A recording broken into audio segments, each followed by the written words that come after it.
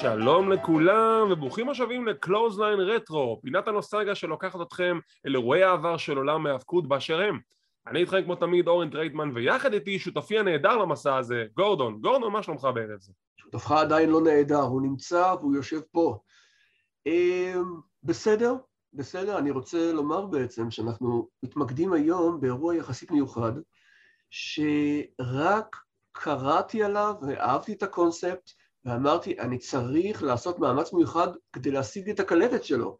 עכשיו, אנחנו מדברים על, לדעתי, איפשהו סוף שנות ה-90 ככה, אין לך דרכים למצוא את זה ברשת, סחר בקלטות, אתה היית שם, מה אתה מעמיד פני מופתע ותמה?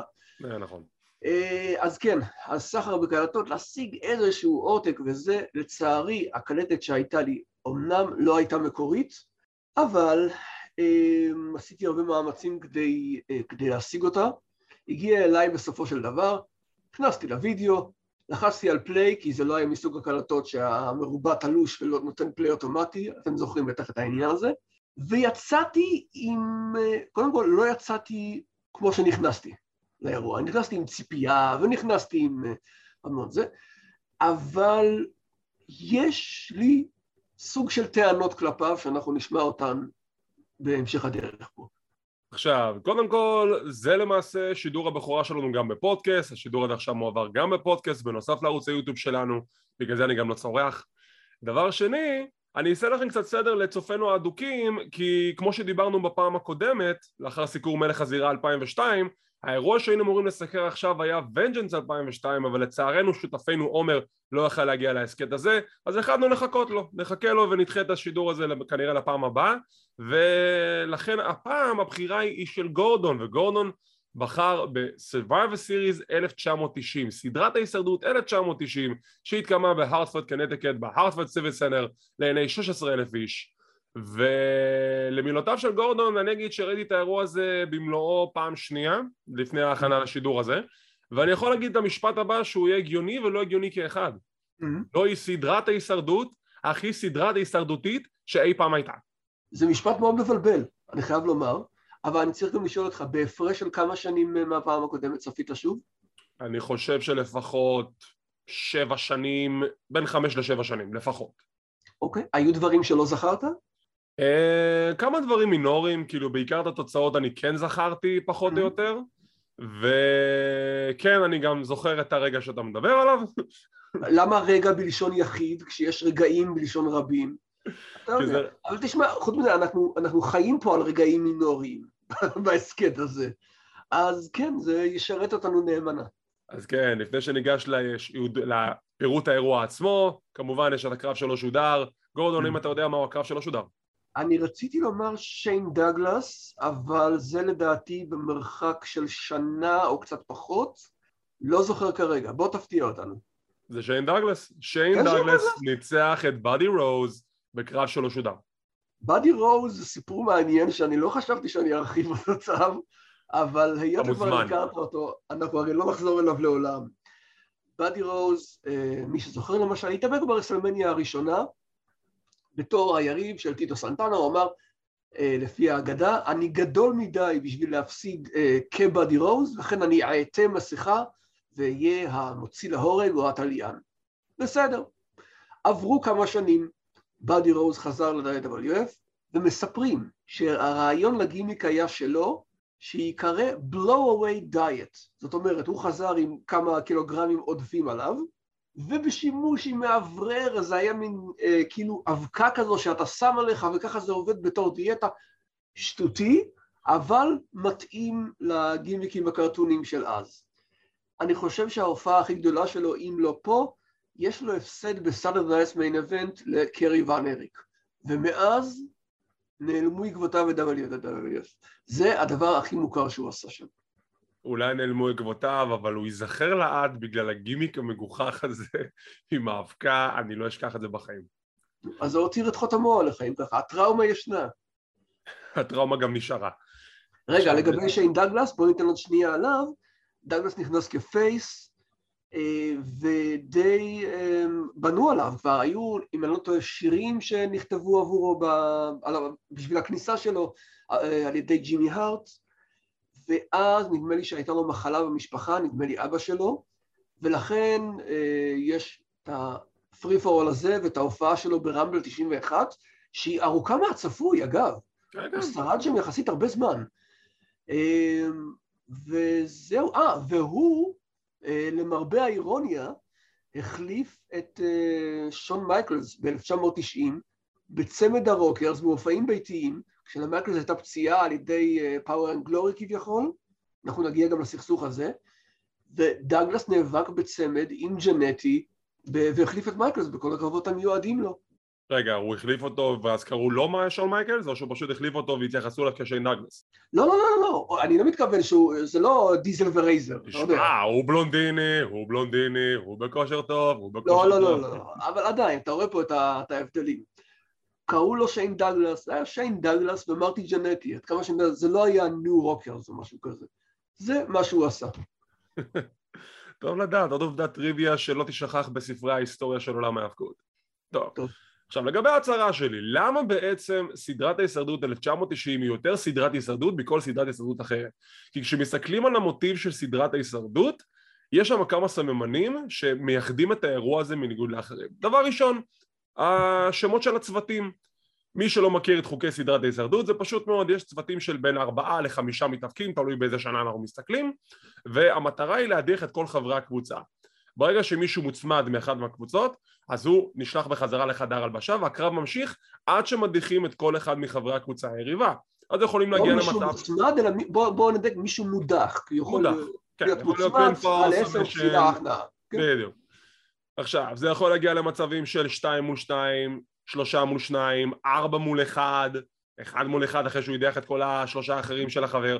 זה יכול להיות משחק מאוד דינמי, וזה אירוע שכיף להתחבר אליו, כי זה משהו שהוא קונספט קצת שונה מסתם אירוע ההיאבקות רגיל עם קרבות זוגות רגילים וקרבות יחידים רגילים, וזה קונספט שאפילו וינס מקמן בכבודו ועצמו באיזשהו נקודה בשנות ה-2000 שקל להיפטר ממנו, כי הוא חשב שזה אירוע שכבר איבד מהטעם שלו, וזה לא נכון. אם עושים לו בוקינג טוב, זה אירוע שממש ממש עובד. תשמע, אני מאוד מתחרט עד היום על העובדה שעד כמה שראיתי, זאת אומרת, עד שהפסקתי לעקוב, השתמשו בקרבות הדחה בסרווייבר סיריז רק, איך קראו לזה, אני יודע מה, Classic Elimination Match או משהו כזה. וכל הייחוד בעובדה שהם היו צריכים לחזור לפורמט הישן, לדעתי, ולהכיל את זה על כל האירוע. אתה רוצה לראות את האנשים האלה ביחד, אתה רוצה לראות את הדינמיקה, איך הם יתחברו, ומה יקרה בקרב, האם הקפטן יוביל את הקבוצה לניצחון, או שפתאום איזה אדם שאתה בכלל לא מצפה לו, יפציע ויפתיע עם הניצחון עבור הקבוצה שלו. קשה לדעת, וזה דבר שהלך ומאוד חבל לי עליו. תשמע, אבל תכלס, זה גם קונספט שבאירועים מסוימים, במהדורות של שנים מסוימות, עזר לבנות כוכבים. אם ניקח את זה לפן המודרני יותר, רומן ריינס, 2013, היה בסדרת ההישרדות, בנו אותו בקרב מושלם, שהוא מדיח שם בין 3 ל4 יריבים, לצורך העניין. אתה לא תאמין, אני זוכר שהאחרון היה מיסטריו. נכון, האחרון היה מיסטריו, יפה. מה יפה? אני לא אחזור על הטעות הזה שוב, על הגיחה להווה שלך. כן. גם באירוע הזה אנחנו רואים מישהו נבנה, ואנחנו נדבר עליו, שהוא מופיע פה בהופעת הבכורה שלו, תרנגול ענקי שכמותו.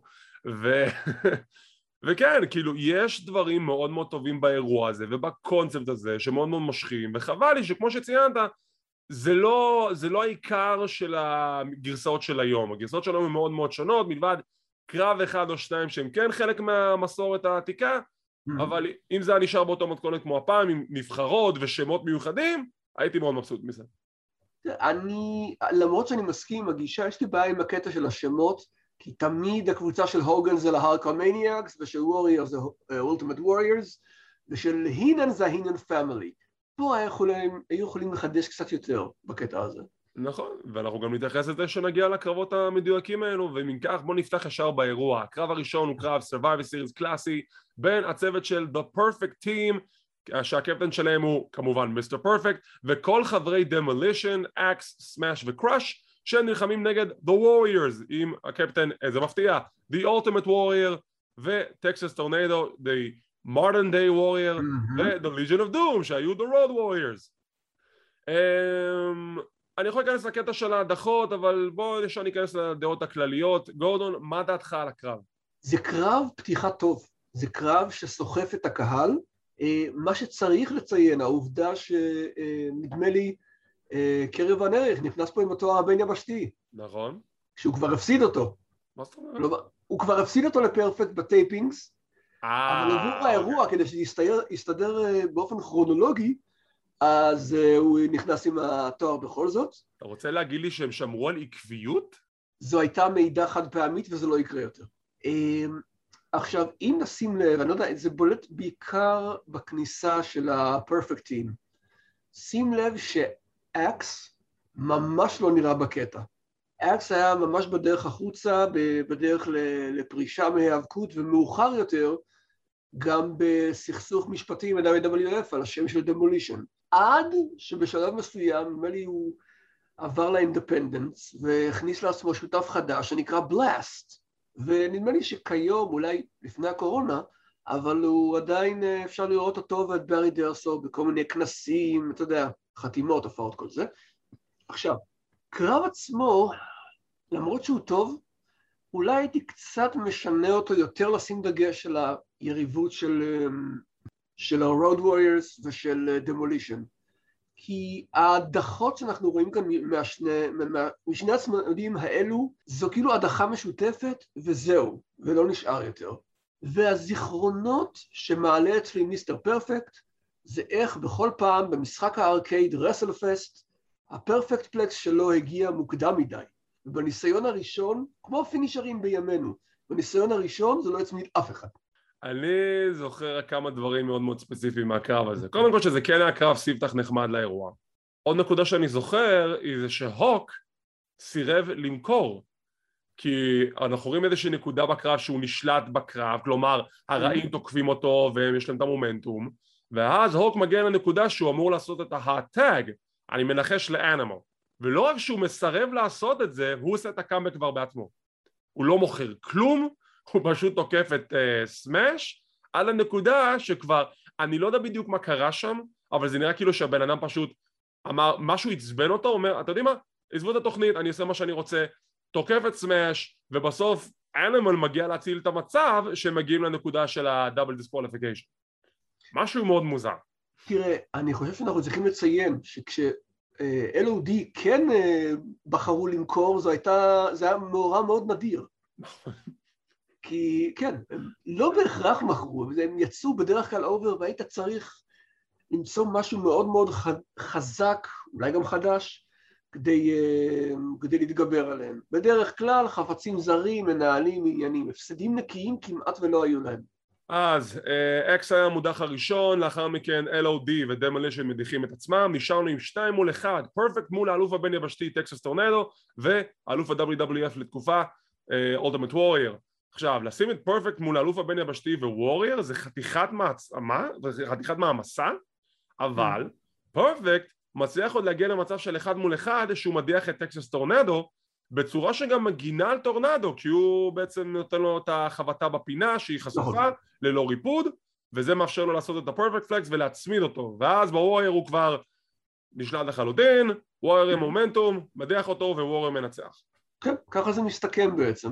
עכשיו, עוד נקודה שעוד לא הספקנו לציין, זה שבמהדורה הזאת של Survivor Series, יש כאן משהו מאוד מיוחד, משהו שלא חוזר על עצמו ולא קרה לפני כן, שזה נקרא The Match of Survival, וזה אומר שבכל הקרבות של הערב, האנשים שנותרו ולא הודחו מהקרבות, מעפילים לקרב הדחות גרנדיוזי, שכל האנשים הטובים שנשארו בקרבות שלהם מתאחדים יחדיו, מול כל האנשים הרעים שנשארו בקרבות שלהם מתאחדים יחדיו.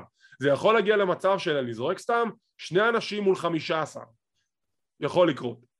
לא באמת קורה, אבל תיאורטית זה נחמד לחשוב על זה. תראה, העניין, אני רציתי לדבר על זה יותר מאוחר, אבל העלית את זה עכשיו. לא היה ברור בבנייה לאירוע אם זה הולך להיות באטל רויאל בסוף, או אם זה קרב אלימינציה, ואם כן, מי בעצם אמר שזה מחבר את כל הפייסים מול כל ההילים? רק באירוע עצמו פחות או יותר הובהר הנושא הזה. שמתגבשים לקבוצה של פייסינג, קבוצה של הילים, כל זה. זה לא היה ברור בבנייה כל כך, אבל אנחנו רואים פה את ההמשך. אני חושב שמהרזומי של WWF, WWE, הם כנראה הגיעו למסקנה הזאת באותו ערב. דרך אגב, צוות השידור שלנו לאירוע הוא גורילה מונסון וראודי פייפר. ראודי פייפר שיהיה בריא, כמה הוא חופר וכמה הוא מנסה לתקוף את סדאם חוסיין וכמה שהוא חופר, ושוב, כמה שהוא חופר. ראודי פייפר חופר לאורך כל האירוע. ראודי פייפר תיתן לו מיקרופון והוא יגמור אותו את כל הסוללות. יש לו הרבה מה לומר לאיש הזה, מה לעשות? יש לו הרבה מה לומר עם כל כך פחות תוכן שזה מדהים. אני יודע שאתה אוהב את הפרומים שלו, אבל בן אדם, האיש חפר פה, ולשים אותו בתור קריין, בתור פרשן, זה סיוט. זה סיוט מעליך, אני לא יודע איך מנסון הצליח לסבול אותו. מה שכן, במשך התקופה הזאת, זה בדיוק התקופה שהתחיל מבצע Desert Shield, שזה בעצם התקיפה של ארצות הברית לתוך עיראק, ומדברים הרבה על סדאם חוסיין, והאירוע הזה מוקדש לכבוד החיילים שנלחמים למען ארצות הברית. אנחנו נשמע על זה הרבה באירוע. סופה במדבר נדמה לי. לא, זהו, אני חשבתי שזה Desert Storm, אבל לא, הסתבר שהיה מבצע נוסף שקראו לזה Desert Shield. טוב, אני לא יודע. אני גם לא, אני חשבתי בדיוק כמוך, אבל הם אמרו את זה בשידור ואחר כך בדקתי. אוקיי, אם אמרו, לא, כל מה שהם אומרים תמיד נכון, אנחנו לא מערערים, חלילה. ברור. טוב, אנחנו רואים מאוד קרב הדחות, והקרב הבא הוא של צוות $1,000,000, The $1,000,000 Team, שהם טד דיביאסי, Rhythm and Blues, שהם The Honky Tonk Man ו-Greg the Hammer Valentine, ושותף מסתורי, נגד The Dream Team, שזה דסטי רודס, שלשם שינוי לא לבוש בנקודות לאירוע הזה, The Heart Foundation, אלופי הזוגות, וקוקו ביוואר. עכשיו, התכנון המקורי לשותף המסתורי היה אמור להיות Bad News Brown, אבל הוא עזב את החברה ונשארנו עם שותף מסתורי. מי השותף המסתורי?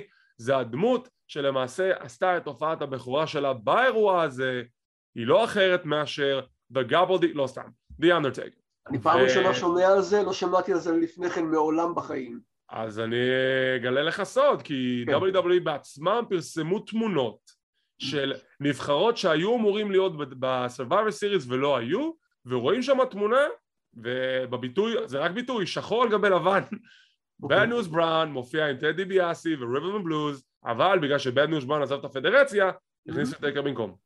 אני רק מבהיר, המשפט האחרון היה ציני, כן? ברור ציני. אוקיי, בסדר, לא, חשבתי שלרגע. בסדר. רק ציני, אנחנו לא אומרים כאלה דברים. לא, אני רק רציתי שיהיה ברור, אני אוהב דברים כאלה. רק ציני. אז כן, אנדרטייקר בהופעת הבכורה שלו, וזה מצד אחד הופעת בכורה מאוד מרשימה, הוא מוכר את הגימיק של טייקר בצורה מוחלטת. הקהל, כאילו זה פעם ראשונה שהוא רואה את הדמות הזאת, הוא לא יודע איך לעכל את זה. רואים את מרק קלווי עם פנים עוד לא לבנות לגמרי, יש לו כאלה פסים סגולים מתחת לעיניים כדי למכור את העובדה שהוא dead man. דבר ראשון שהוא עושה זה כמעט רוצח את קוקו ביוואר.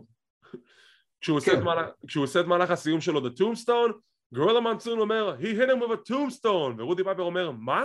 הוא אומר אני חושב שקוראים לזה טומסטון. הוא אמר את השם של המהלך לפני שאי פעם ביצעו אותו ב-WWF. לא, הוא עוד מודה בכך לפני כן שהוא לא ראה את האיש הזה בחיים שלו אף פעם, אבל את השם של הפינישר שלו הוא יודע. זה מוזר. זה הגיוני. רגע, בוא ניתן קצת רקע. אחיו של ברט נפטר יום נכון, דין הארט, בדיוק. נכון, וברט היה מקצועי מספיק כדי להופיע. טייקר עצמו. טייקר מגיע לכאן מ-WCW, הדבר הכי ידוע שהוא עשה שם זה להחליף את סיד בצמד של גורדי השחקים, סקייסקרייפרס, אבל זהו, אחר כך הוא היה די מחוסר כיוון, נדמה לי שהוא מפסיד ללקס לוגר בגרייט אמריקן באש 1990, אחרי קלוזליין, בקרב האליפות ארצות הברית, אז לפחות הוא קיבל קרב אליפות. עכשיו, בנוסף, הצמד של Rhythm and Blues, זה דבר שאולי אתה תמצא לו תקדים, אבל אני לא מצליח לחשוב, הם צמד שהיו קיימים, כאילו, לפני הגימיק, כי שניהם חבר'ה של ג'ימי הארט, הם מופיעים ברסלמניה החמישית, נדמה לי, ומפסידים להארט פאונדיישן. נכון. ואז הם עוטים על עצמם את הגימיק, שזה בעצם כאילו לשבת את הונקי טונק מן, ועד כמה שהבנתי, גרג ולנטיין מאוד לא אהב את זה, אבל כאדם מקצועי, אמרנו מקצועיות, הוא עושה את זה, ואנחנו מקבלים את הפיוד שלהם אם היה, לא יודע אם זה בדיוק היה, נגד הבושווקרס ברסלמניה 6, אני שמח שהבושווקרס לא בקרב הזה, מסיבה שתתברר בקרוב, וכן, הם לוקחים לעצמם גימיק. ודיביאסי אומר, אני אביא את השותף מסתורי, שבתחילת הדרך נודע בתור קיין די אנדרטייקר, אבל פה הוא מקבל קיצוץ בשם שלו, מופיע כאנדרטייקר בלבד, הקהל כאילו בהלם ובאלם, אבל לטובה. זה לא כאילו היט של מה קורה, הוא לא מעניין, אלא מה שנקרא באנגלית in awe. הם לא בטוחים, כמו שאמרת, איך להקל את המפלץ הזה, שעכשיו מגיע, הוא ספק חי, ספק מת, לא יודעים מה לעשות איתו. תשמע, מה הוא עושה בקרב? ספר לנו. תשמע, לפני שניכנס לקרב, כשדיברנו על אנדרטייקר ברסלמניה 8, אז אני אמרתי את זה אז, ואני חוזר על אותו דבר שאמרתי. לא מכיר הרבה מתאבקים, אם בכלל, אם יש עוד מתאבק, שיכול היה לגלם את האנדרטייקר כמו שמרק קלווי עשה את זה, כי הוא עשה את זה בצורה מושלמת. הוא מכר את הגימיק בצורה כל כך טובה, של דדמן, לא מרגיש כאב, לא מרגיש שום פחד, תוקפים אותו, לא מזיז לו, לא מוכר, אבל לא מוכר, לא בקטע שלא מוכר בצורה רעה, לא מוכר בקטע של הדמות, לא, היא פשוט בלתי פגיעה, היא חסינה מכאב, ורק הבן אדם הזה יכל לעשות את זה, והוא עושה את זה כל כך טוב גם בקרב הזה, וכמו שאמרתי, הוא כמעט רוצח את קוקו ביוואר, משם ג'ימי... רגע, שנייה, סביב זה, סביב הסיפור עם קוקו יש עניין. לימים קוקו ביוואר אומר, פחות או יותר, הקריירה של טייקר הוא חייב ליותה, כי אני ניגשתי לחדר ההלבשה, לא אמרתי שום דבר על זה שכמעט הרג אותי, ולכן הוא יצא להמשיך בארגון, והכל בסדר. האמת היא שכן, קוקו בזמנו היה ביחסים די טובים עם הוגן, לא? היה פה ושם, למרות שזה מוזר, כי לא ראית אותו באמצע שנות ה-90 ב-WCW, ואם אתה חבר של הוגן, הרי היית שם. נכון. אבל כן, הוא נתן איזה קאמבק די מפתיע, נדמה לי באיזה זאת 94, משהו כזה. כן. אני זוכר קרב שלו מול ג'ף ג'רט ומול אוון הארט. נכון, וזה היה קאמבק מאוד מוזר, שפתאום הוא חזר ולא יודע מה עשו איתו. ואחר כך הוא הופיע ב-99 בתור הבלק בלייזר, או איך שלא תקרא לזה. כן, זה... לא, מה זה היה? וואי, זה היה מוזר. לא יודע. ואז הול אוף פיים.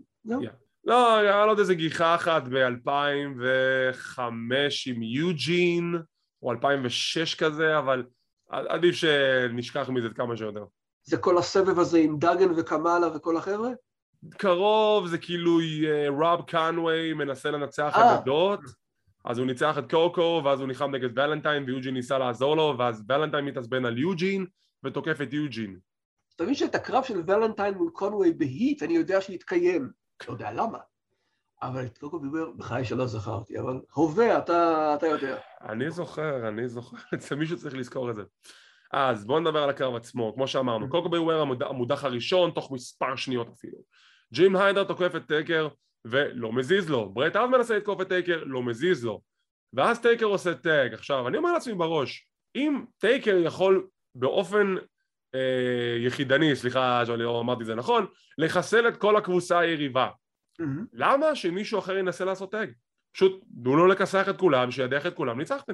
תראה, בשלב הזה אנחנו לא מודעים לכל הרבדים של טייקר. סביר להניח שהוא אדם חברותי, מתחת לכל הגימיק וכל זה. הוא לא רוצה להשאיר את החבר'ה על האפרנס ומחכים. אז כן, הוא יוצא עם brother love, אגב.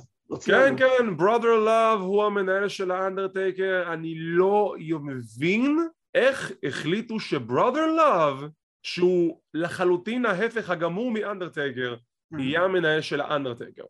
אני חושב שבשלב הזה הם עדיין לא פגשו את פול בר. אתה יודע מה? גם כשלא פגשו את בר, brother love בתור המנהל של האנדרטייקר? איך זה מסתדר? רגע, האם זה פחות מוזר מאשר התקופה הקצרה ביותר, נדמה לי שפוג'י ניהל את טייקר. אני אפילו לא ידעתי שזה קרה. היה דבר כזה. וואו. זה מה שנקרא מצמצת והפסדת. אתה יודע מה? פוג'י יותר הגיוני לי כמנהל של טייקר מאשר brother love. אוקיי, בתור רשעים? כי זה מה שהוא עושה? אתה יודע, פוג'י הוא רשע, הוא התעסק עם גימיקים אפלים בעבר. מה הבעיה שנהל את טייקר? כי טייקר הוא רשע בשלב הזה, אתה מניח, אתה לא בדיוק יודע, אבל הוא רשע מזן אחר, זה לא סוג המפלצות שפוג'י המנהל. אז בשבילך brother love הוא בחירה יותר הגיונית לנהל את טייקר מאשר פוג'י? אני אומר ששניהם מוזרים באותה מידה. כן, כי אתה כבר יודע מה לאן זה מוביל, כי פול בר מגיע. נכון, אני מדבר מהנקודה הזו, מה לעשות? כן, ברור. אז הונקי דוק מן נכנס לקרב, מודח מהר מאוד על ידי ג'ים נייטהארט עם שיתוף פעולה של ברט, כי הם באמת היו צוות טוב, ההארט פאונדיישן, משם ג'ים נייטהארט הוא המודח הבא, שכחתי להגיד, אחד המהלכים הכי כואבים באירוע הזה זה קלוזליין, כי הרבה אנשים מודחים רק מקלוזליין, וזה היה המהלך הראשון. זה סובב סיריוס, אנשים מודחים מקריידלים, מקלוזליינים, כל מיני דברים כאלה. אתה לא יכול למתוח קרב על פני שעה, אתה יודע, אז צריך להחיש קצת את העניינים, ואם תשים לב, בקרב הזה ספציפית, אני חושב שיש נקודה שכל הצמדה מביאה לך הדחה.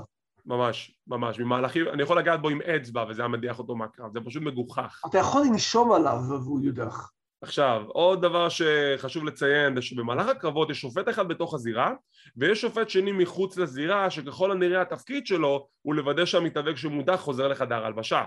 אבל הוא עדיין שופט, ואנשים יוצרים הפרעות מחוץ לזירה, שגורמים להדחות מסוימות, כמו מה שקרה כאן, שווירג'ל תפס את הרגע של אנבל, אנבל מנסה להכות אותו, מסתובב ישר לקלוזליין של דיביאסי ומודח. כן. השופט בחוץ לא עושה כלום. ומי השופט בחוץ? שיין מקמן. כן. בזבוז של כסף. בשביל מה אתה שם? What a waste of money. טוב.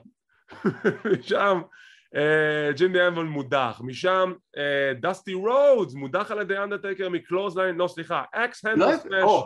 יפה. אקס הנדל מהחבל העליון. בדיוק, זה אמור. למיטב ידיעתי, אני רק פעם אחת ראיתי מישהו שמוצמד אחרי המהלך הזה, וזה היה בקרב של מישהו שהרגע הזכרת, יוג'ין.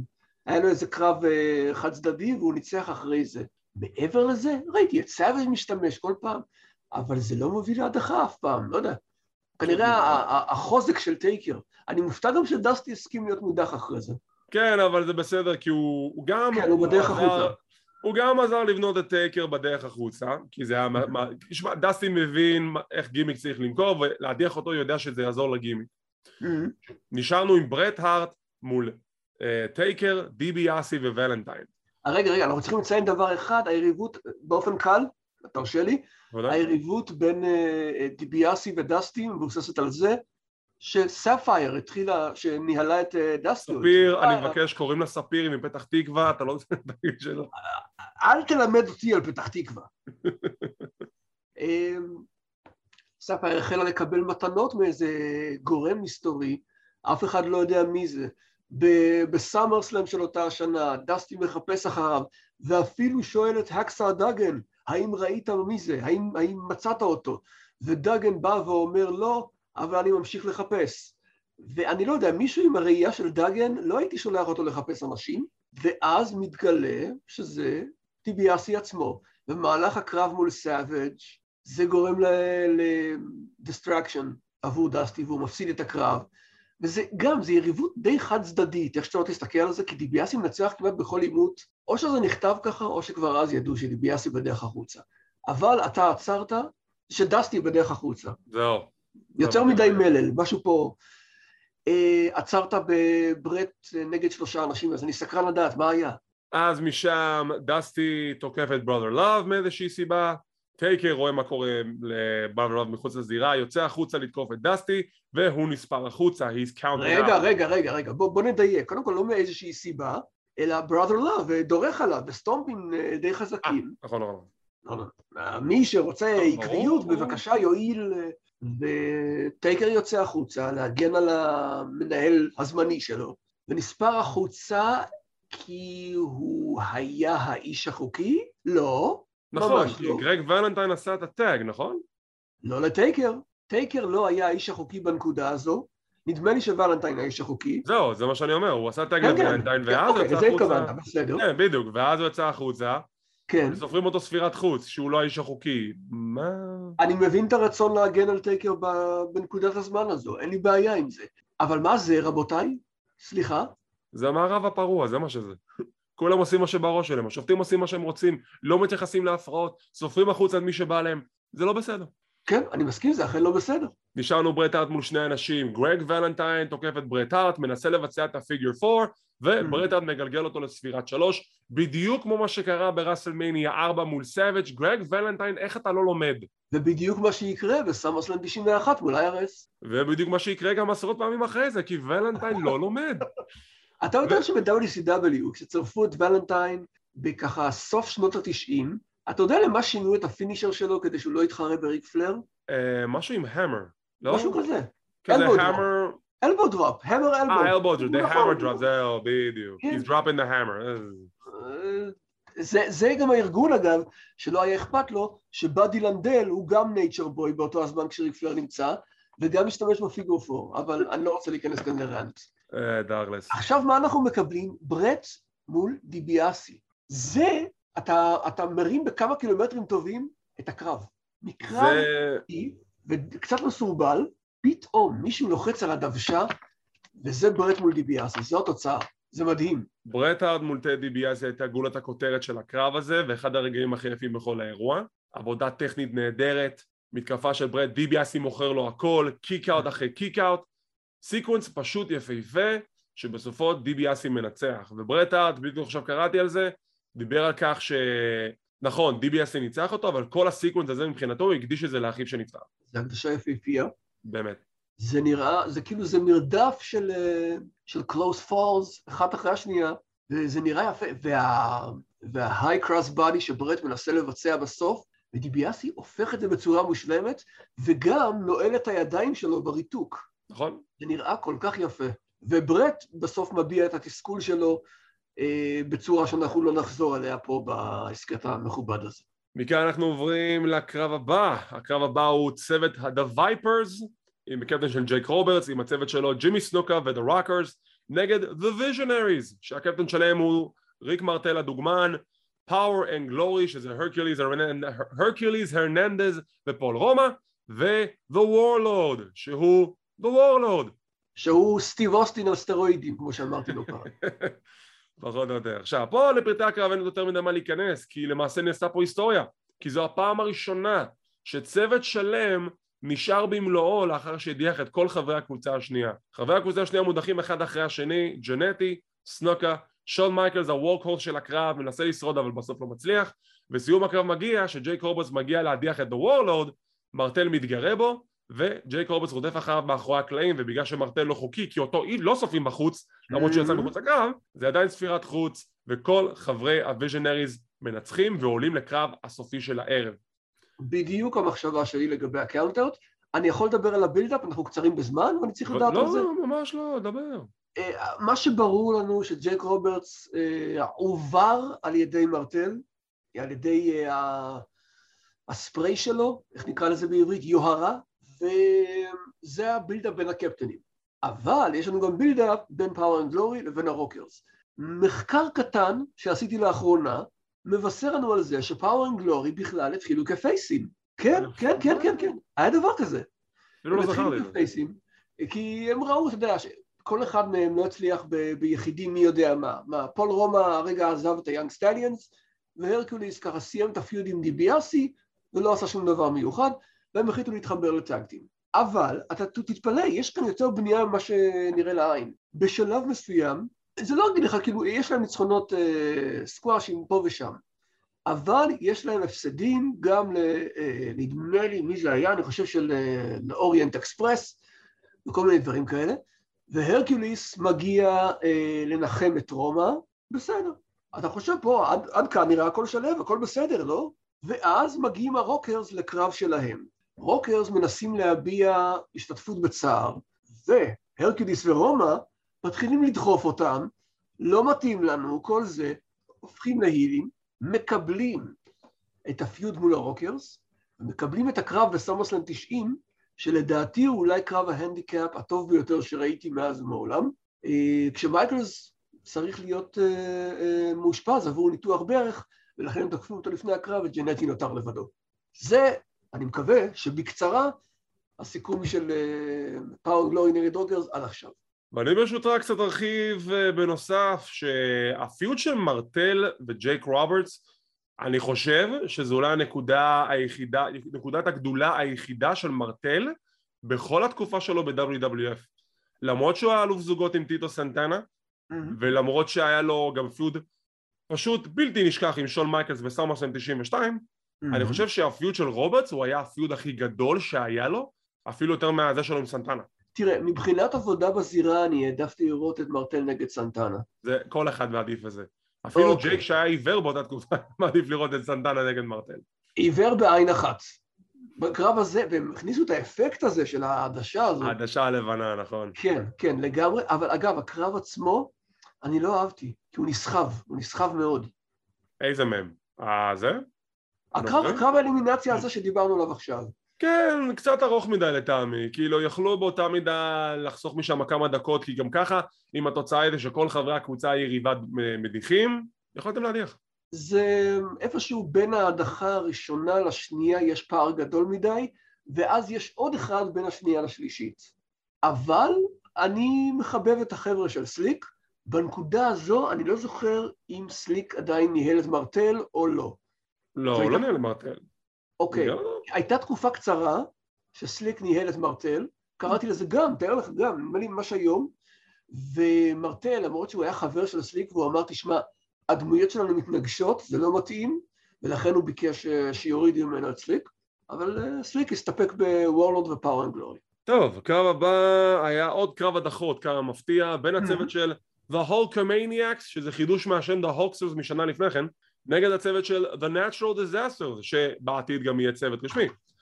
בצוות של Hulkamaniacs יש לנו את הולק הוגן, טאגבוט, ג'ים דאגן ו-The Big Boss Man. מהצד השני יש לנו את Earthquake, The World's Strongest Man, דינו בראבו, ברבריאן והקו. יש לי כמה דברים להגיד על הקרב. בבקשה. דבר ראשון, יש את ההדחה השנייה של הערב, הראשונה הייתה של הקו, שהוא מודח על ידי בוסמן, במהלך הבוסמן סלאם. בוסמן סלאם, כן, כן. הקו מחליף בקרב הזה את ריק רוד. נכון, כי רוד בדיוק גם כן עזב את הפדרציה. נכון, הוא עזב את ה-RCW והיה להם פיוד, ואני לא יודע, זה אולי מגבלות זמן, אולי לא כתבו להם הרבה, אבל הקו מודח די מהר.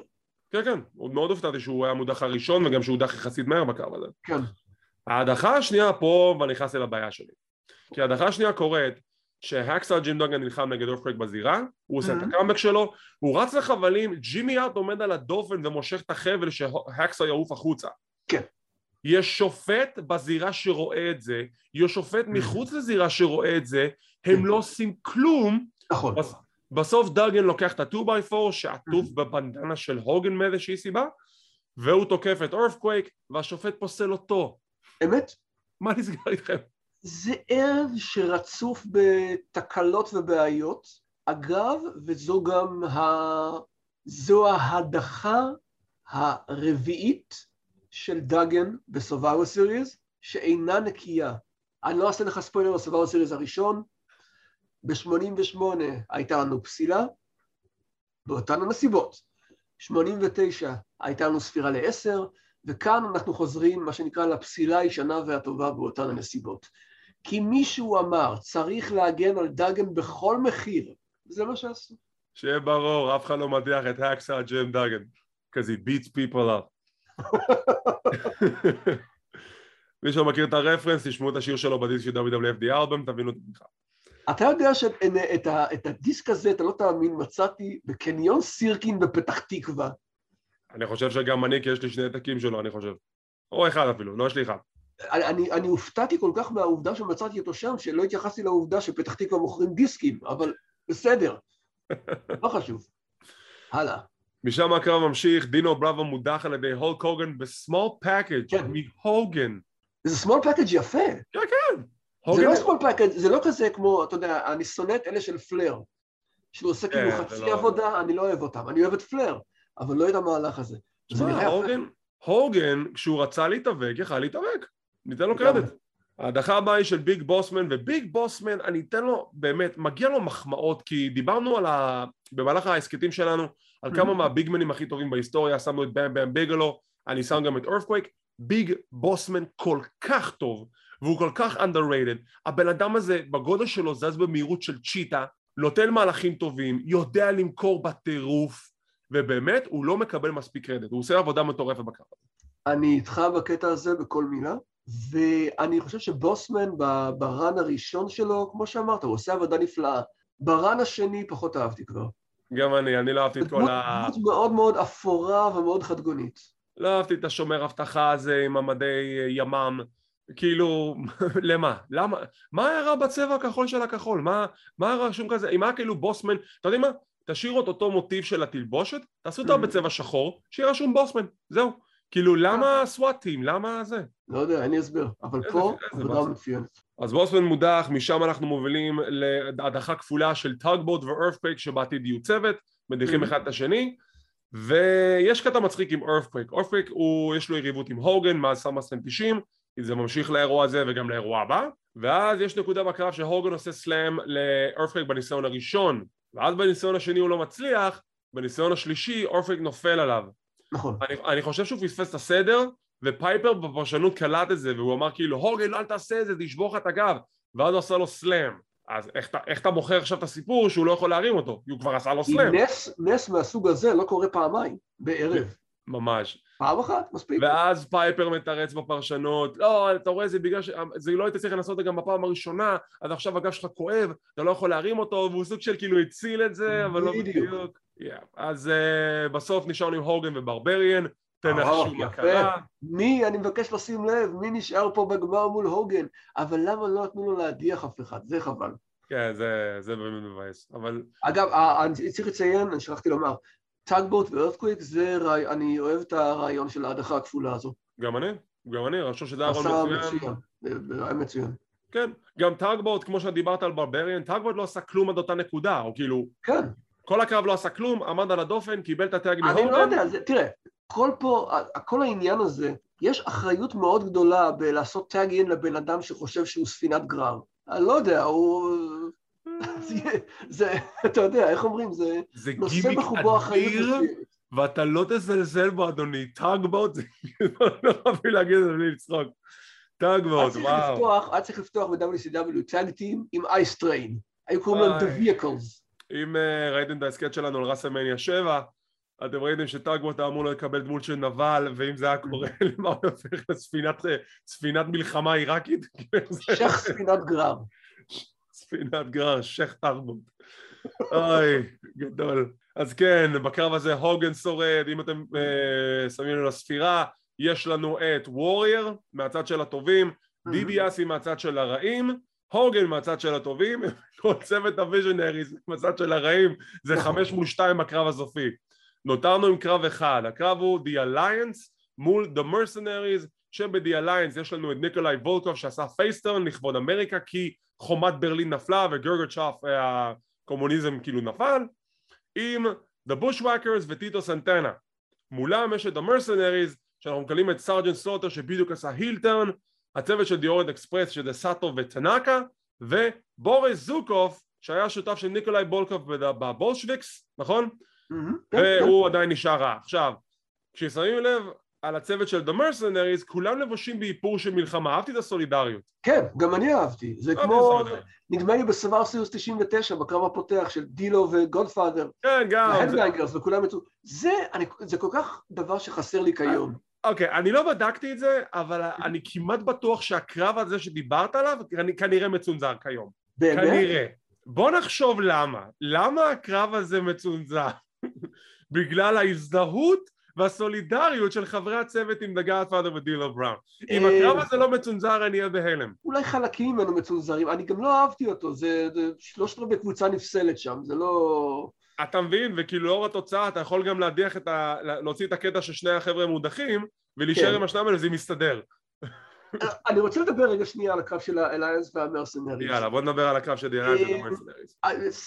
מנית פה את הפייסים וההילים, שזה בסדר. אבל למה בקבוצה של ארצות הברית יש לנו רוסי, מקסיקני ושניים מניו זילנד? סליחה? מי אמר שזה קבוצה של ארצות הברית? זה קבוצת הברית, זה The Alliance. אני מבקש לשים לב אני לא יכול לקרוא לזה מקטורן, למדים של וולקוב, יש דגל ארצות הברית.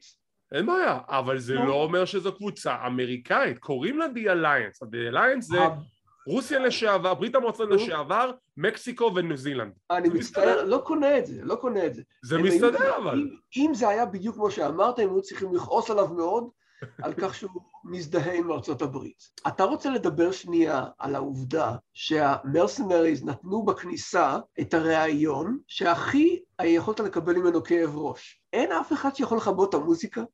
בהפקה אין אף אחד? מישהו, כולם הלכו הביתה? בוא נתייחס לזה שזה היה פשוט, זה היה נגיד היה הקרב הכי מוזר בכל האירוע. אוקיי, זה למה? מתחיל עם הכניסה של הפייסים, שניקולאי וולקוף נכנס עם המוזיקה של אקס לוגר, ואז הפייסים נכנסים לזירה. מקבלים את המרסנריז עם מוזיקה של סרג'נט סלוטר, שלאותה תקופה הייתה פשוט טיפוף של טופים צבאי, בדיוק הקצב אוקיי? ואז מינג'ין עוצר אותם לרעיון. פה הוא עוצר אותם לרעיון, לא מאחורי הקלעים שזה יותר הגיוני. פה הוא עוצר אותם לרעיון. אני מוכן למחול על הקטע הזה לגמרי, אבל הנעימה מתנגנת ומתנגנת, וזה לא מפסיק. זה הסיבה, אגב, לא שומעים את הרעיון בכלל. לא שומעים את הרעיון. סלוטר חופר על כל מיני שטויות על Thanksgiving, ועל זה שהם יאכלו את הארוחה, והוא גם מדבר לאט, תוסיף את זה, את הוא מדבר סופר לאט, וסאטו וטנאקה מביטים על המצלמה מחייכים, כאילו, לא יודע מה עובר להם, וכאילו, וכל הרעש של הטופים ברקע, בזמן שהפייסים בתוך הזירה, והקהל צריך לשמוע את השטויות האלה, תוך כדי שהם לא שומעים מה סלוטר אומר, כי יש מוזיקה של טופים מתנגנת במשך 10 דקות. מה עבר עליכם? זה היה מייגע ביותר. עכשיו, רגע, מי אנחנו אמרנו מקודם שאמרנו בוסמן היה underrated? נכון. בוא נשתמש בזה שוב. אוריינט אקספרס. לגמרי underrated. כל כך underrated. אתה ראית בקרבות שלהם, לא יודע מה, ברסלינג צ'אלנג', מה הם מסוגלים לעשות. אתה יודע, נדמה לי שסאטו היה מסיים קרבות, זה היה מאוד חדשני אז, עם פאורבום בהתיישבות. כן. תאר לך. ולא יודע, הם ידעו לרחב באוויר וכל זה, ועד היום אני, בטח כבר אמרתי, חושב שהקרב שלהם ברסלמניה 6 עם הרוקר, זה היה יכול להיות כל כך יותר טוב, עד שהסתפקנו בתוצאה הטכנית. אבל פה הם טוב, אתה תגיע לזה, הם פשוט מודחים אחד-אחד.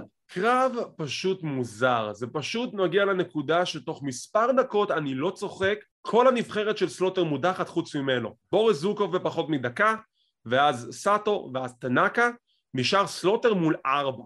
סלוטר אז מתחיל בהדחות משלו, ניקולאי וולקוף מנסה לתקוף אותו לפני שההדחה האחרונה קורית או משהו כזה, כאילו איך שזה קורית, הוא בא לתקוף את סלוטר, אבל חכה רגע בחור, סלוטר עדיין צריך למכור את הסיפור עם הבעות פנים שהוא לבד, ואז שסוף סוף ניקולאי וולקוף קולט את הסימן, אז הוא תוקף את סלוטר. סלוטר חוסר את הקאמבק שלו, שולט בוולקוף, בסוף מדיח אותו עם קלוזליין. לא, סליחה. מה מדיח אותו?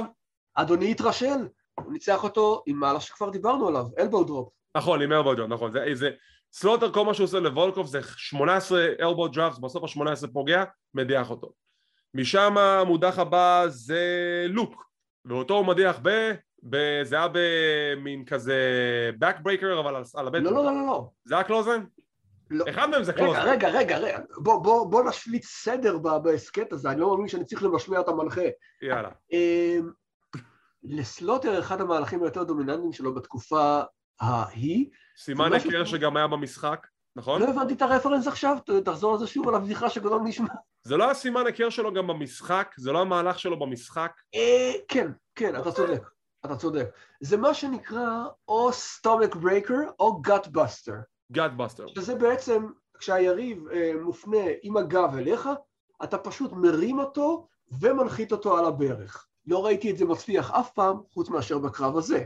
עכשיו, להדחה הבאה, יש כאילו סוג של תירוץ, כי פה נכנס הקלוזליין, אבל סלוטר מקרי ייאוש, נדמה לי, השתמש בזה, אני חושב שקרא לזה סלוטר קנן או משהו כזה, וזה מספיק כדי להדיח את הניו זילנדי השני. אוקיי, אז נגיד זה עובד. עכשיו נכנס לקרב, זה ה-workhorse של כל הקבוצה. טיטו סנטנה, עם עבודה מטורפת, הדיח את סאטו מקודם, אני זוכר נכון? או גם את שניהם, גם את סאטו וגם את טנאקה. לא את שניהם. הוא הדיח את בוריס ואת טנאקה. נכון, נדמה לי. לא, עם הפליינג פורם שלו. עם הפורם, כן. בדיוק. ואז הוא נלחם נגד סלוטר, וזה קרב טוב, back and forth, הקהל בעניין. שים לב לבמפים של סלוטר. כן, סלוטר מוכר אותו. כן. סלוטר יודע למכור, שהוא לקח במפים, הוא רוצה לדעת, חבר'ה, הבחור הזה פה מחסל אותי. כן. שזה מדהים. ואז לקראת סיום הקרב, השופט, סוג של מעולב, או שתקפו אותו, אני לא זוכר את הנקודה הזאת. אני לא זוכר אם זו הייתה מחיצה בפינה. כנראה מחיצה בפינה, נשמע לי הגיוני. אוקיי. הייתה מחיצה בפינה, ג'נרל עדנן נכנס לזירה, עם הדגל של עיראק, תוקף את טיטו סנטנה ויוצא משם, הכל בסדר. ואז השופט מסמן לפעמון, עכשיו השופט אולי נתקע בפינה, אבל הוא ראה את זה, וגם השופט בחוץ ראה את זה. ואז הקרוז אומר... גורם חשוב, סלוטר מפעיל את אחיזת הגמל. נכון, אחיזת הגמל, the camel clutch, למרות שכל מיני סטאפ עוד לא הופיע פה, נכון? לא, עוד לא. הוא נכנס רק בשנה שלאחר מכן. כן, בשנה לאחר מכן. ואז הקרוז מודיע, Sergeant Slaughter has been disqualified. סלוטר בהכרזה כבר מרים את היד. כן, כן. הוא משוכנע שהוא ניצח. כי הרי השופט טפח עליו 3 פעמים, והשופט הוא לא ברי הורוביץ. נכון. אז הוא מגיע למסקנה השגויה שהוא ניצח, והקהל באקסטאזה, זו אולי האהדה הכי גדולה לטיטו סנטנה שאי פעם ראי. תשמע, אני חושב שזה האהדה לסנטנה, פלוס האהדה לארצות הברית, כי העיראקי הפסיד. זה שמחה לעידו של סלוטר. תשמע, אחד הדברים שיגידו לזכותו או לרעתו של וינס מקמן, הוא ידע לדחוף כאלה אנגל של פטריוטיזם, באמריקה, דחפו את אמריקה לאורך כל האירוע הזה, זה האמריקאים מול העיראקים, לא משנה מי היריבים, זה העיראקים, אנחנו נצח את העיראקים, הולק הוגן בפרומו שלו מאחורי הקלעים, we're gonna do this for America, for the soldiers, שנלחמים בשבילנו בגבולות ובשטחים ובמבצע Desert Shield, ופה גם כן אמריקה, אמריקה, אמריקה, וזה עובד לו, בצורה מוגזמת, אבל זה עובד. זה עושה את מה שצריך כדי לעבוד, זה נראה טוב. זה נראה טוב לתקופתו. מאזן הסיום הוא זה שיש לנו את טיטו סנטנה, אולטימט וורייר והולק הוגן מול הצוות של The Visionaries, כל 4 וטד דיביאסי. אבל לפני שנגיע לקרב הסופי, קרו עוד 2 דברים במהלך הדרך. אחד קרה בין הקרבות, שלא הספקנו לציין אבל נציין את זה עכשיו, רעיון עם מאצ'ו קינג רנדי סאביג' שנראה כמו סוכריה, עם הלבוש האדום לבן הזה. הוא נראה כמו סוכריה מהלכת. אני שמעתי תהייה באחד הימים שאני רוצה להעלות פה, אנשים שואלים, למה לא יכולת בקרב הפותח למקם את סאביג' במקום אקס? היה צריך? למה לא? סאביג' מול וורייר מתבשל, אתה יכול לפתח ככה, אקס גם ככה לא מי יודע מה בקטע, סאביג' רק מתראיין, אתה לא חושב שזה חבל לא לכלול אותו באירוע? אני לא חושב שהוא היה פצוע משהו כזה. בהתחשב בעובדה, דרך אגב, אנחנו כבר ניהלנו את הדיון הזה שדיברנו שנה אחרי זה, ב-91, למה ג'ק אורבס וסאביג' לא היו בזה. אותו דבר גם, צריך לזה אותה סוגיה גם פה, שיומיים או יום לאחר מכן, יש את the main event, טד דיביאסי נגד וורייר לאליפות העולם, ושם סאביג' תוקף את וורייר עם השרביט, ויש לו עכשיו גביש תקוע לה בתוך הגולגולת, כמו שהסיפור של וורייר. לא יודע, אולי החליטו פשוט לשמור את הדבר הזה, את האלמנט של הפגישה הפיזית ביניהם ליום לאחר מכן, מאשר באירוע הזה. אני הייתי פועל ככה, סאביג' יכול מול וורייר רק, איך אומרים, רק לתת עוד דלק לפיוד הזה. לא יצא להם שום דבר רע. אני מסכים לגמרי. אני מסכים שזה גם כן היה המהלך הנכון. כמו ששנה לאחר מכן, המהלך הנכון היה לשים את סאביג' בקבוצה מול ג'ייק רובס, וזה היה מוביל אותם לקטע של סדרת מיין איבנט. אבל היי, מה אנחנו יודעים? אנחנו מסקרים את זה, זה 20 שנה. ואז אנחנו מגיעים לאחד מהרגעים הכי נוראים שאי פעם היו בעולם ההיאבקות. אני יודע שאתה ייחלת לזה, ואני מצפה לשמוע מה אתה חושב. אם דיברנו על הבכורה של אנדרטייקר, זו הבכורה שבאמת שברה את כל הגבולות והמוסכמות. בבנייה ל-Survivor Series, אנחנו נחשפים לביצה ענקית, שעומדת כזה על מעמד עם הלוגו של Survivor Series, ומלא סימני שאלה, וכולם שאלו מה יש בתוך הביצה. וזה משהו שרץ איזה חודשיים, חודש, ב-Wrestling Challenge, בסופרסטארס, בתוכניות של הסופש, וכולם ניסו לנחש מה יש בביצה. טייקר סיפר בכבודו ובעצמו שהוא בבנייה לביצה הזאת הוא חשש שיש מצב שאני אהיה בתוך הביצה. מגיעים לרגע מיוחד, לרגע לפני הקרב המרכזי. רגע, ספקולציה נוספת, אנשים חשבו שזה יהיה קינג קונג בנדי. איך הוא נכנס לתוך? אני לא יודע איך, אבל זו הייתה אחת השמועות. גדול. מפה לשם, פינגל ליד הביצה. לא פינגל, סליחה.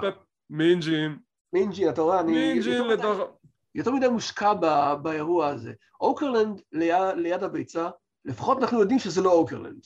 זה לא אוקרלנד, אבל כיאה ביצה לראש ביצה. הוא ליד הביצה, והוא אומר, אוקיי, הגיע הרגע, בואו נחשוף מי בתוך הביצה. בתוך הביצה נמצא תרנגול הודו ענקי, כי זו ביצה, אז בוקע תרנגול. אני לא יודע למה אתה מופתע, זה מתבקש. זה אשכרה מתבקש וזה מגוחך. אז יש לנו מישהו לבוש כמו תרנגול הודו ענקי, הבחור שמאחורי המסכה זה הקטור גררו, אח לאדי גררו, ומינג'ין מתחיל לראיין את התרנגול הודו. מי אתה? גאבל גאבל גאבל. מה שמפחיד פה שאוקרלנד מבין אותו. כן, אוקרלנד מבין את התרנגול. מה? You're the gobbledygooker? מה אתה עושה פה? מפזר את אווירת חג ההודיה.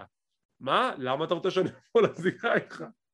אז הוא מוביל אותו לזירה, ויש מוזיקה ברקע, והם רוקדים ביחד, ומינג'י מנסה לבצע ברייק דנס ונופל על הפרצוף שלו, וכאילו, הקהל ישר צעק בוז איך שהתרנגול נחשף, ואפילו לא הסתירו את זה בנטוורק שראיתי את זה בשידור החוזר. הקהל צועק בוז.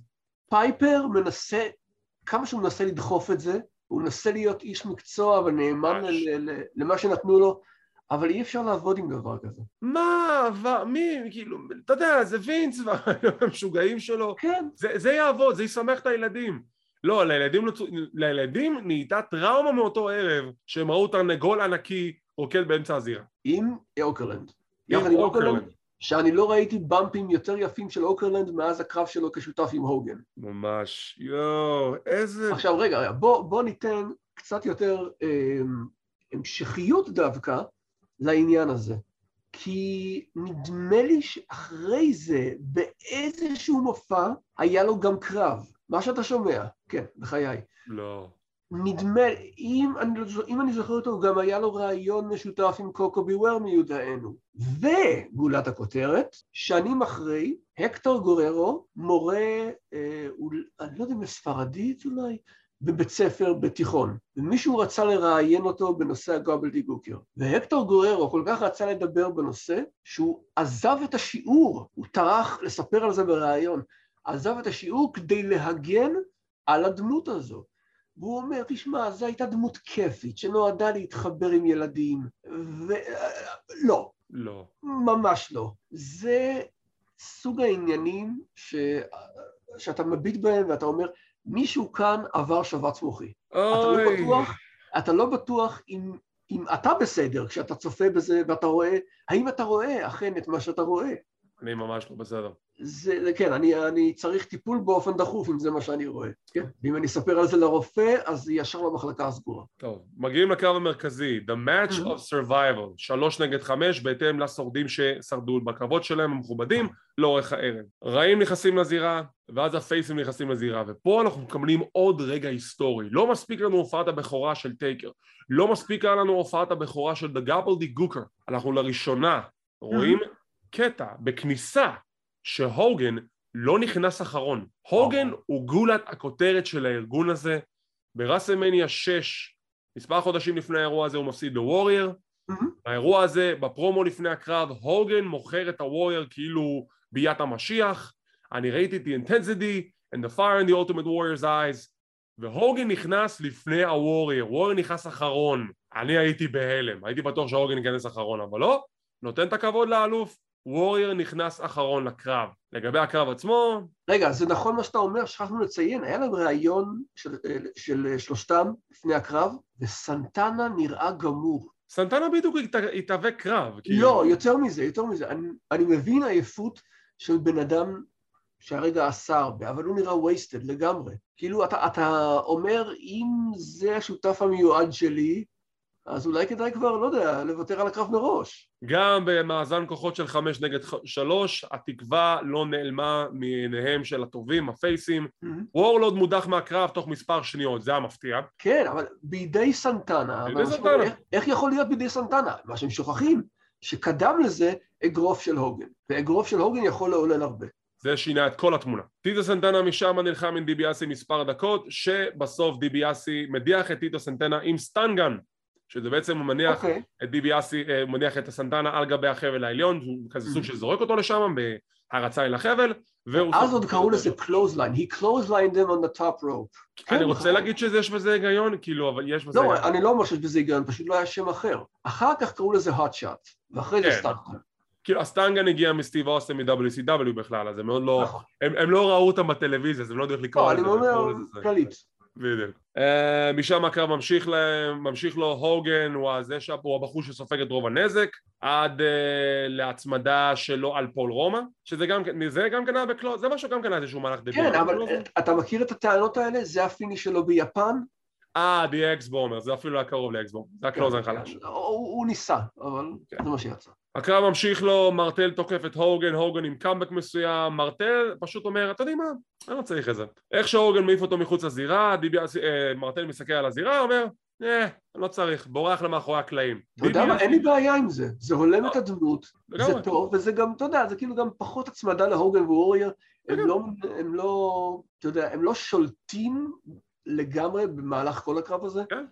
אז כן, אני בעד. משם הוגן ודיביאסי גם כן מחליפים מהלומות, שהוגן עושה את הקאמבק האולטימטיבי, עם ההולקאפ, עם המגף, עם הלג דרופ, מצמיד את דיביאסי. נשארנו עם הרקוליז נגד הוגן ווורייר, ומשם הוגן עושה טאג לוורייר, וורייר עם כל הנונשלנט שלו, מצמיד את הרקוליז, והם מנצחים עם הסול סרווייברס, וורייר והוגן, שהמוזיקה של הוורייר נשמעת לא של הוגן, והוגן נותן קרדיט מלא לוורייר, אתה אלוף, בוא תשאר בזירה, לא בוא תשאר איתי בזירה, טוב אני אעשה את הפוזינג, לא אתה תעשה את הפוזינג, קרדיט מלא. אני כל כך סנאתי את הטקסט הזה של הפוזינג, ההכרחי בסוף כל והוגן פתח קריירה נוספת אגב בסיום הקרב, הוא גם ניסה לשפוט. נכון. ובחוסר תיאום מוחלט עם השופט, זאת אומרת בקטע הזה יש לו עוד מה להשתפר. אבל יאמר לזכותו של הוגן, הוא דחף את וורייר פה, הוא שם אותו אובר לגמרי, שהוא לא היה צריך, אתה יודע, הנשמה האצילה הזאת. פרגן לוורייר, גם בפרומו, גם בכניסה, גם בסיום, המוזיקה של וורייר, כי וורייר אלוף, נתן לו תור הזרקורים, מי היה מאמין? כן, זה כמעט בלתי נתפס. בלתי נתפס. ועם זאת, כך מסתיים האירוע, וכעת אנחנו ניתן לו ציון לדירוג שלנו, כמו תמיד, מ-1 עד 10, שיש גם 0 אם הוא היה קטסטרופה. גורדון, מה הציון שלך לסדרת ההישרדות 1990? יש כאן התלבטות, כתמיד. אני זוכר את האירוע הזה, אתה יודע, זה מה שנקרא מבט הנוסטלגי עליו, הוא שגם דוחף אותו בעוד איזה 1.5-2, אבל גם גובלדיגוקר וגם קרבות שקצת התארחו, אני יכול לתת לו, בוא נראה, אתה יודע מה, אני נחמד ואני אגיד 6.5. ואני בדעתי כדעתך, אני מסכים עם הציון הזה, אנחנו מסכימים על ציון מי המאמין. בפעם השנייה כבר, או משהו כזה. אם נוציא את הגובלדיגוקר וכמה דקות ארוכות מאוד בחלק מהקרבות, כמו שאמרתי, זה סדרת ההישרדות, הכי סדרת הישרדותית שיכולה להיות. זה גם אקספטבל. כן, קרבות נחמדים, סיפורים נחמדים, ענייני הדחות היו מאוד מעניינים לרוב הקרבות, היו גם כאלה שהיו כאלה מובנים, אבל בסופו של דבר זה הערב מהנה שממש ממחיש את הקונספט של סדרת ההישרדות, ואני נהניתי מכל רגע, חוץ מדגבלדיגוקר.